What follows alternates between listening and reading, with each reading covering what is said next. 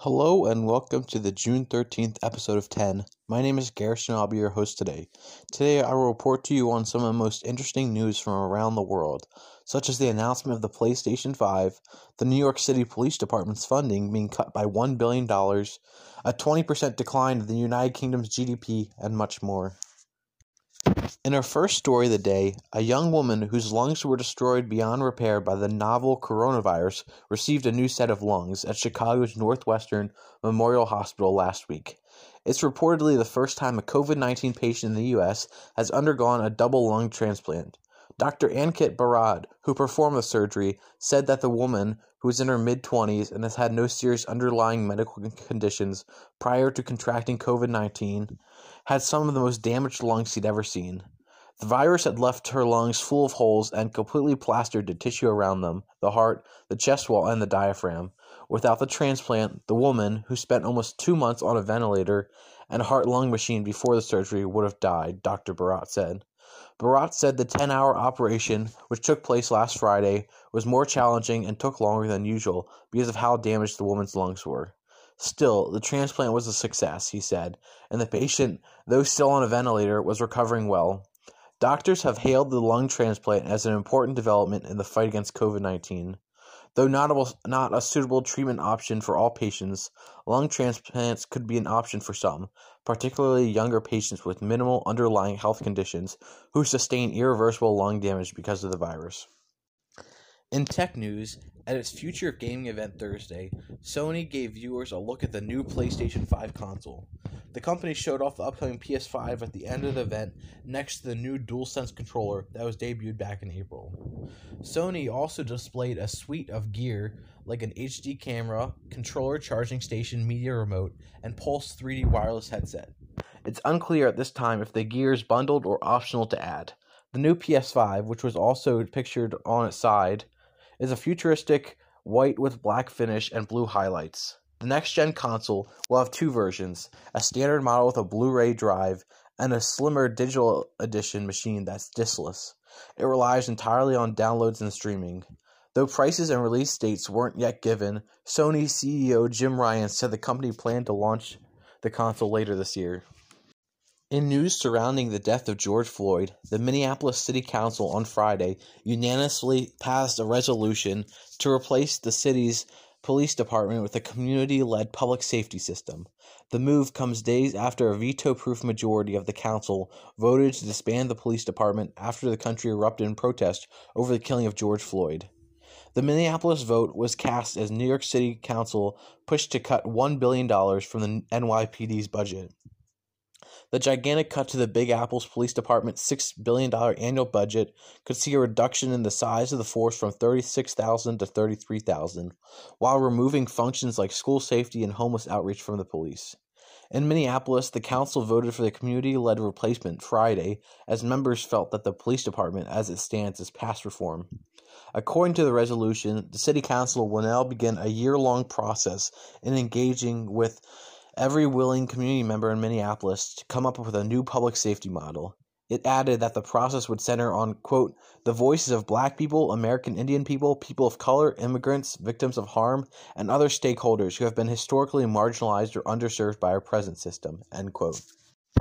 In international news, the UK posted the biggest monthly fall in GDP on record in April. According to the Office for National Statistics, GDP fell by 20.4% compared to the previous month, a sharper contraction than the 18.4% expected by analysts. This represented a 24.5% decline from April 2019, as lockdowns necessitated by the coronavirus pandemic hammered economic activity. Britain entered a lockdown on March 23rd in a bid to curtail the spread of the coronavirus pandemic, but has confirmed 292,860 infections as of Friday morning, according to Johns Hopkins University data. Some measures began to be eased in May, but the vast majority of the UK economy was hindered throughout April. In entertainment news, as pushes for police reform continue, television programs that show officers, even in a good light, are being canceled. Since George Floyd's death, Paramount Network has canceled Cops, and A&E has canceled Live PD. Now, social media exchanges show backlash against cartoon depictions of law enforcement. Paw Patrol, which airs on Nickelodeon and other networks, follows a group of heroic pups as they complete their rescue mission. One of these characters is Chase, a German Shepherd police dog. Now, many on social media are calling for the show to cancel the character of Marshall, a police dog. The show has not made any definite plans about its future, but it did pause all showings of the TV show until June 7th to show solidarity with the Black Lives Movement. In other news, Google and the National Football League have joined a growing list of U.S. private sector organizations choosing to commemorate June 19th, the date marking the emancipation of the last remaining slaves at the end of the U.S. Civil War. Google, a unit of Alphabet Incorporated, has instructed employees to cancel unnecessary meetings on Juneteenth, according to a staff memo. Meanwhile, the NFL has decided to recognize the date as a league holiday and will close the league office. The date is celebrated as African Americans' Independence Day, and this year marks the 155th anniversary of the end of slavery in the United States in 1865. Google and the NFL are the latest high-profile names from the private sector to recognize Juneteenth amid a nationwide outcry over racism in the United States sparked by the death of George Floyd. Other companies include Nike, Vox Media, the New York Times, and several tech sector heavyweights such as Twitter. In outer space news, NASA has a new head of human spaceflight, a hugely important role to fill as the space agency returns astronauts' launches to U.S. soil and works towards landing the humans on the moon for the first time in 5 decades. Kathy Lueders, who has spent 28 years at NASA, will lead the agency's Human Exploration and Operations Mission Directorate, NASA announced Friday. She will be the first woman ever to fill the role. NASA's previous chief of human spaceflight, Doug Laverow, abruptly resigned from the space agency last month, citing a mistake he had made earlier this year. It was previously reported that Laverow's departure was related to contracts that were awarded for the development of lunar landers, or vehicles that can carry astronauts to the moon's surface, according to a source familiar with the matter. Lueders' appointment comes after she spent 7 years leading NASA's Commercial Crew program, a first-of-its-kind effort in which NASA asked the private sector to develop spacecraft capable of carrying astronauts to and from the International Space Station. Lueders' leadership of that program culminated in the historic success of SpaceX Demo 2 launch last month, which carried NASA astronauts Bob Behnken and Doug Hurley to the space station. It marked the first time humans have traveled into orbit from U.S. soil since NASA's Space Shuttle program ended in 2011. And in our final story of the day, when Dr. Li Wenling died of COVID-19 several weeks after the Chinese whistleblower tried to warn the world about the coronavirus, his family was expecting to grow in the coming months. Now his widow has welcomed their second child, a boy, to the world without him. Friday's bittersweet moment comes after 4 months after the death of the ophthalmologist, who had warned friends and former classmates about the novel coronavirus he'd seen sweeping through the city of Wuhan around the turn of the new year.